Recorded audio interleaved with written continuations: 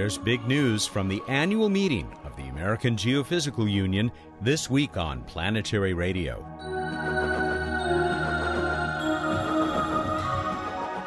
Hi, everyone. Welcome to Public Radio's travel show that takes you to the final frontier. I'm Matt Kaplan of the Planetary Society. Our own Emily Lakdawalla joins us for an extended conversation this week. Emily spent some time at last week's annual AGU conference, where she caught the latest science from our moon, from Mars, and from the moons of Saturn. Bill Nye, the science and planetary guy, will be along shortly. This week, Bill muses on the profound meaning of the sonic booms that recently shook his Southern California home. And we'll finish up at the holiday luncheon for the staff of the Planetary Society, where Bruce Betts will tell us about the night sky and get seriously razzed by several special guests. He'll also present us with a new space trivia challenge that could win you a Planetary Radio t-shirt and an Oceanside Photo and Telescope rewards card. Emily includes some results from the Phoenix Mars Polar Lander mission in our upcoming AGU discussion, but there's a much more detailed report on Phoenix in her blog at planetary.org. It's largely based on Principal Investigator Peter Smith's long presentation at the conference, along with sessions delivered by others on Peter's mission team. If you visit the blog, be sure to check out Emily's December 18 entry. Every now and then, we are treated to an image from beyond Earth that simply takes our breath away. This time, it's one taken by the Hubble Space Telescope of Jupiter with its moon, Ganymede. Science is great, but you can't beat a picture like this one if you need something to remind you of what's waiting for us out there among the planets and stars.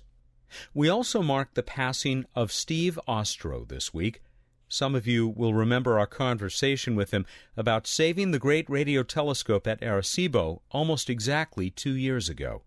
Steve combined a passion for radar astronomy with extraordinary ability. My colleague Charlene Anderson has written a glowing tribute to Steve at planetary.org. Here's Bill. Hey, Bill Nye, the planetary guy here, Vice President of the Planetary Society. And this week, I just want to talk about an exciting thing. I was sitting in my house. What was I doing? I was minding my own business when I heard this double boom, boom, boom. And everybody in the neighborhood was out on the street in just a few seconds. Everybody was outside, and many of them assumed that the boom had come from my house as the science guy, my various little metalworking projects and so on. But no, they realized that I was at a loss just as they were. And then we all realized in a few moments when a 13-year-old, a guy named Eric, who lives across the street from me, said, "Hey, that's the space shuttle. Come on, grown-ups, that's the space shuttle." And sure enough, the space shuttle had been rerouted because there were stormy conditions in Florida. It had been rerouted to Southern California. And we could hear it hundreds of nautical miles away. Now, the space shuttle flies all the time. And in fact, one of the ideas of the space shuttle was what? That we wouldn't even notice it, that going in and out of low Earth orbit would be routine, day at the office, nothing to be concerned with. But when it happens, and the thing really works, and it produces a double sonic boom, which you see right there in your textbook, one from the nose of the spacecraft and one from the tail. And the two waves travel past your ear in the length of the spacecraft time. It's amazing. It's amazing. And it's inspiring to know that there are people on board. And I love robots. I'm kooky for robots. I design robots. I love the Spirit and Opportunity rover. I talk about them all the time. But there's something about humans being on board and coming back to Earth that was very exciting. Now, I'm the first to say that the space shuttle takes us to places we've already been. We go there so often that people don't remember the astronauts' names who are flying around right now. Hundreds of them have flown in space, astronauts, taikonauts, cosmonauts. But this was a cool thing. And so with that said, I will claim again that when we get enough information about Mars to send people there, all of us, all over the world, will be very engaged indeed. We will be hanging on every moment of their flight. It will be exciting. And so remember that other countries, other space organizations besides the United States are going to send people to the moon. And that will be exciting. But it will be especially exciting when humans go to more distant destinations, to asteroids, Mars, moons, and Mars itself. Oh, my friends. All this from a boom boom at the speed of sound. Well, thank you very much for listening. I hope everyone has a very good holiday season, reminding you that as reckoned in Britain, Isaac Newton was born on the 25th of December. So have a good holiday, and we will probably speak with each other again next year. Get it? Next year! Thanks for listening. I'm Bill Nye, the Planetary Guy.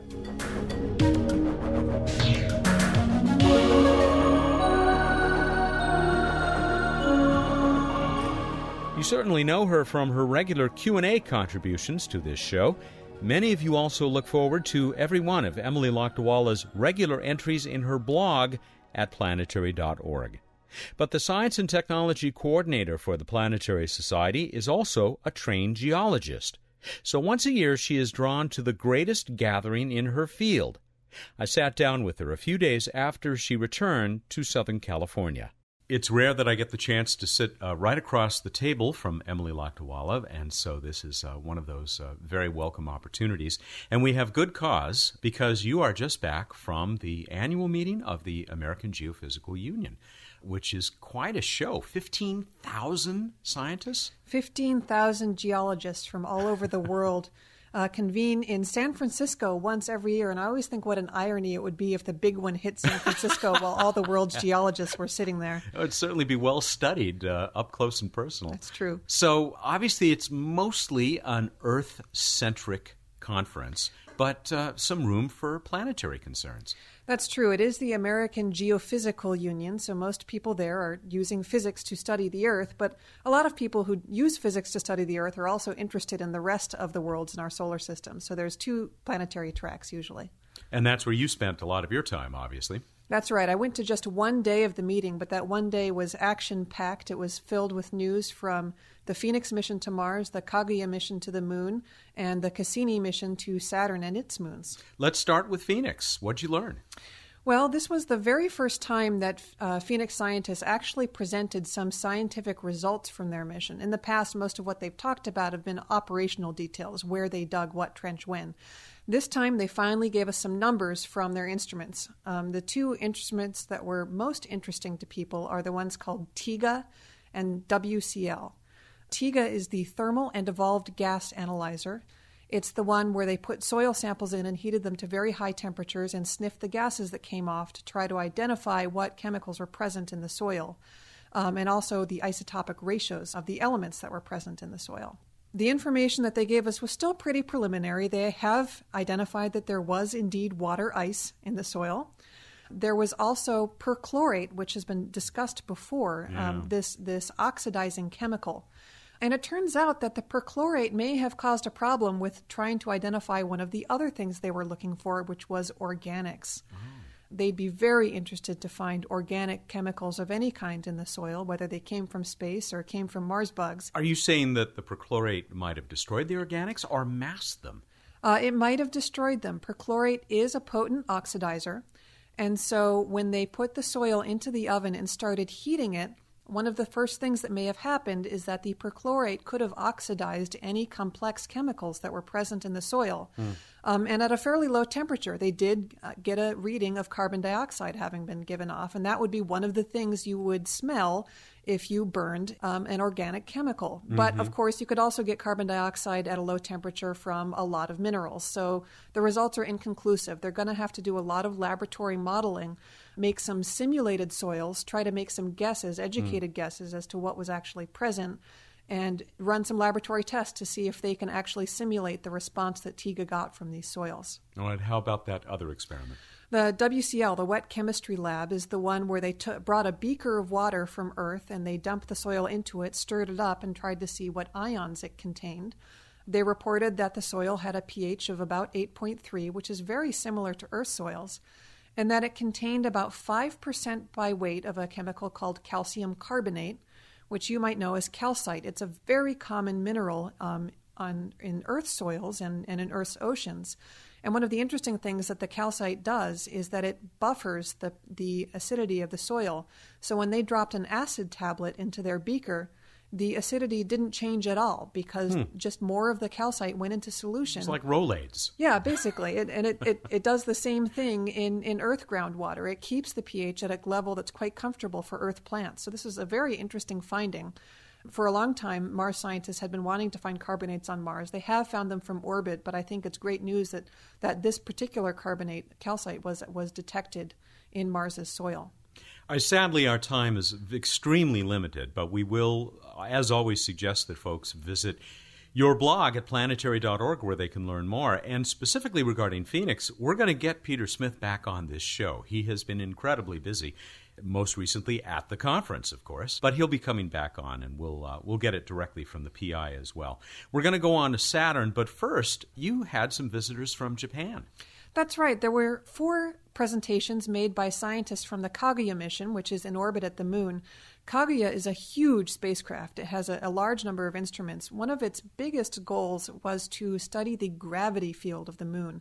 The gravity field is something that you can use to probe what's going on in the interior. If the Moon had same topography everywhere and was made of the same stuff everywhere, then the gravity would not be changed throughout the orbit. But there are a lot of lumps and bumps in the gravity, and that tells you that there's little density differences inside the Moon. That tells you something about ancient volcanism. We have good gravity fields for most of the planets, but for the Moon, we've had a hard time getting a gravity field on the far side because in order to get gravity, you've got to do radio tracking of a spacecraft. And since the spacecraft disappears behind the far side of the Moon, you can't get radio tracking. You can't do line-of-sight tracking anymore.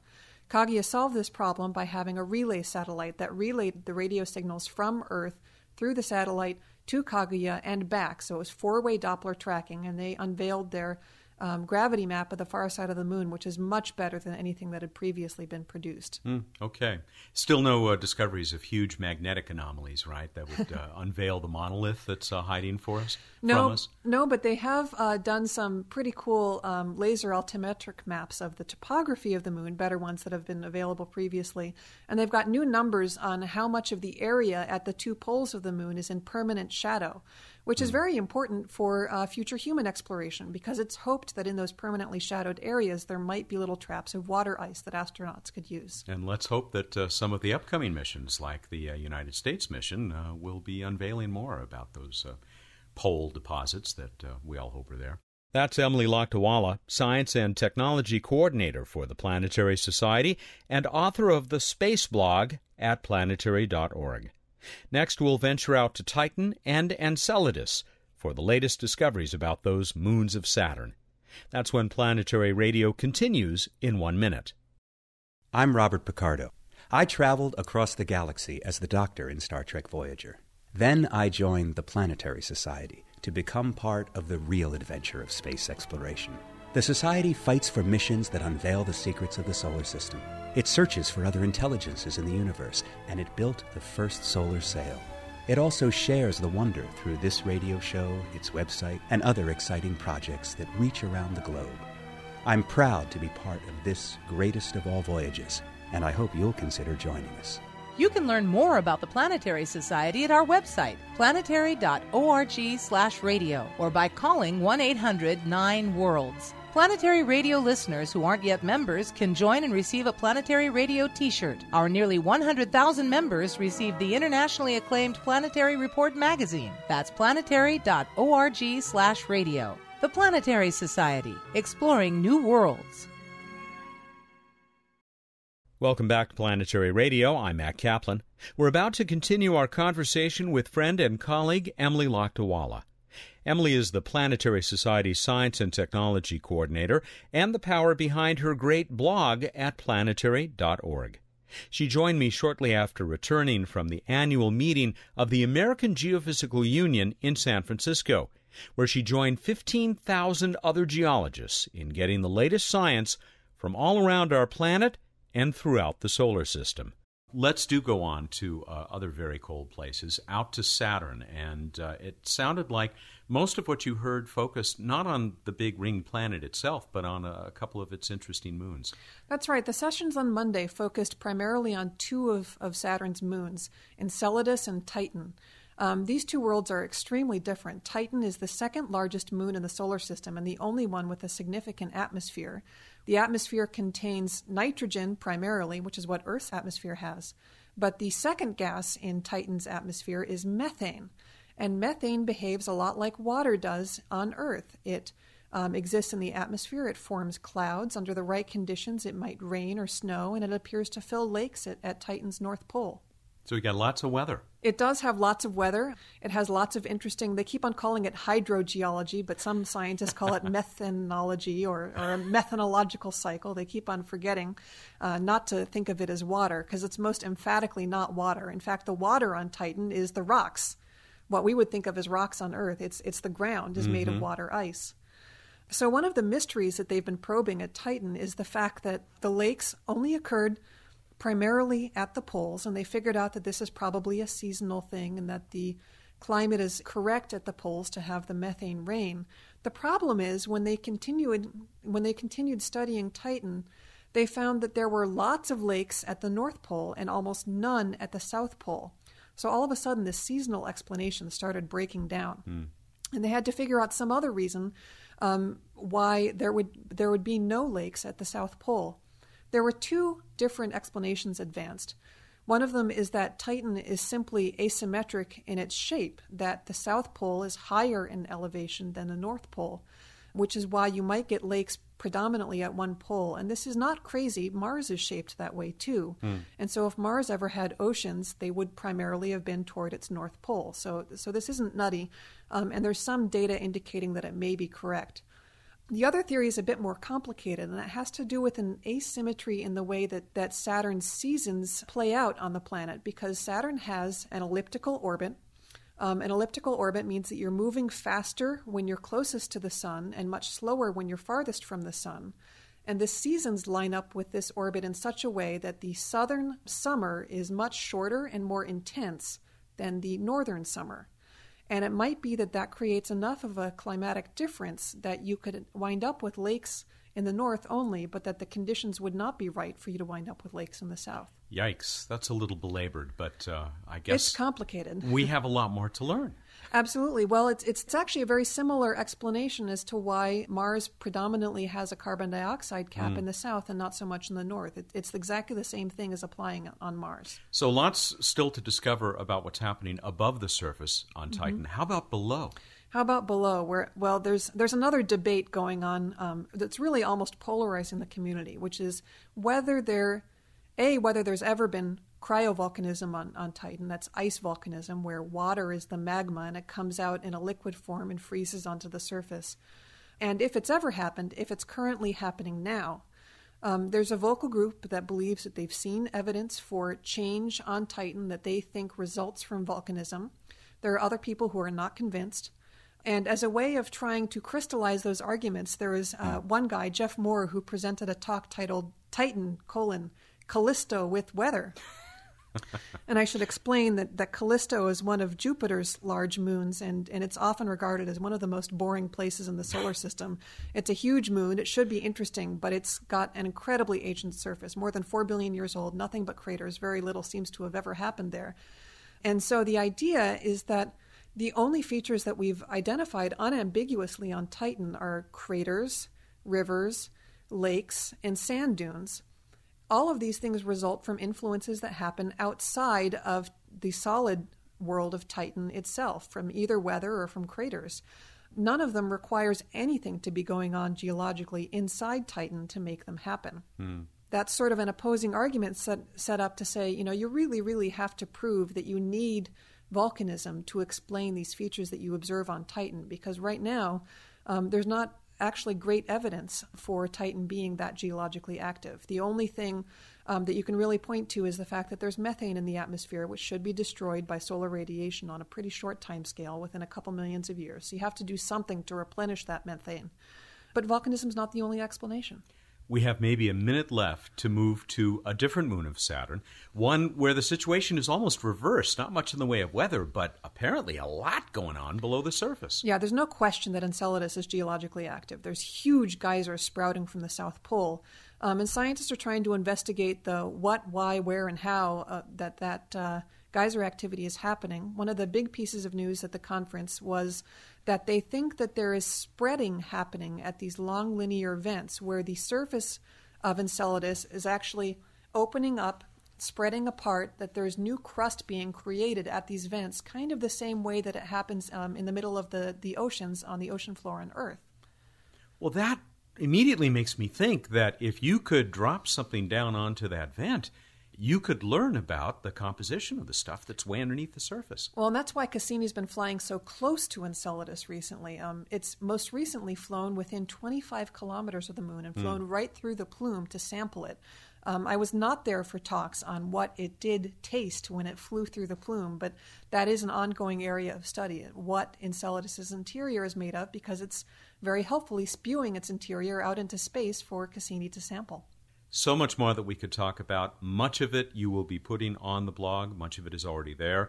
Be prepared to dig into the archives a little bit, because Emily does keep adding new material to the blog at planetary.org. But we'll continue to look to you for letting us know about other things that are going on around the solar system, particularly in Q&A, but hopefully also with other visits like this one. Thanks, Emily. Thank you. Emily Lakdawalla is the Science and Technology Coordinator for the Planetary Society, just back from the AGU conference, just completed in San Francisco, and she'll be back with us again next week with her usual Q&A contribution. I'll be back with Bruce Betts and this week's edition of What's Up in just a few seconds.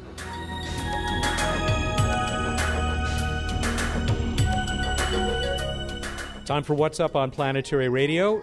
Bruce Betts is here, the Director of Projects for the Planetary Society. And what is this, the official restaurant of the Planetary Society, Burger Continental? It is indeed, and we're having a festive holiday celebration. And it's a beautiful day for it, too, here at the end of the year of 2008. And special guests joining us for a minute or so. Would you introduce them? Do I have to? Yes, you do. Start with your former professor. Dr. Bruce Murray, member of the Board of Directors of the Planetary Society, one of the original founders, Caltech Professor Emeritus, all-around great guy, Mars scientist, planetary, know everything, know it all, everything. Okay, stop kissing up and speed it up. And here's Bruce Murray. Well, that's an overwhelming introduction from an otherwise mediocre student. But I learned to love him, and he's proven to be quite productive, and I welcome. And with that in mind, I'll introduce our special guest, leading figure, Bill Nye. Greetings, everyone. It's Bill Nye, the science guy, Vice President of the Planetary Society. I'd just like to wish everyone a very happy and safe holiday season. And here's to a great 2009. 2009. 9 years into the new millennium, or 10 years if you count the zeroth. It's exciting. Several events on Mars coming up in January. We have the 5th anniversary of the Mars Exploration Rover, Spirit and Opportunity.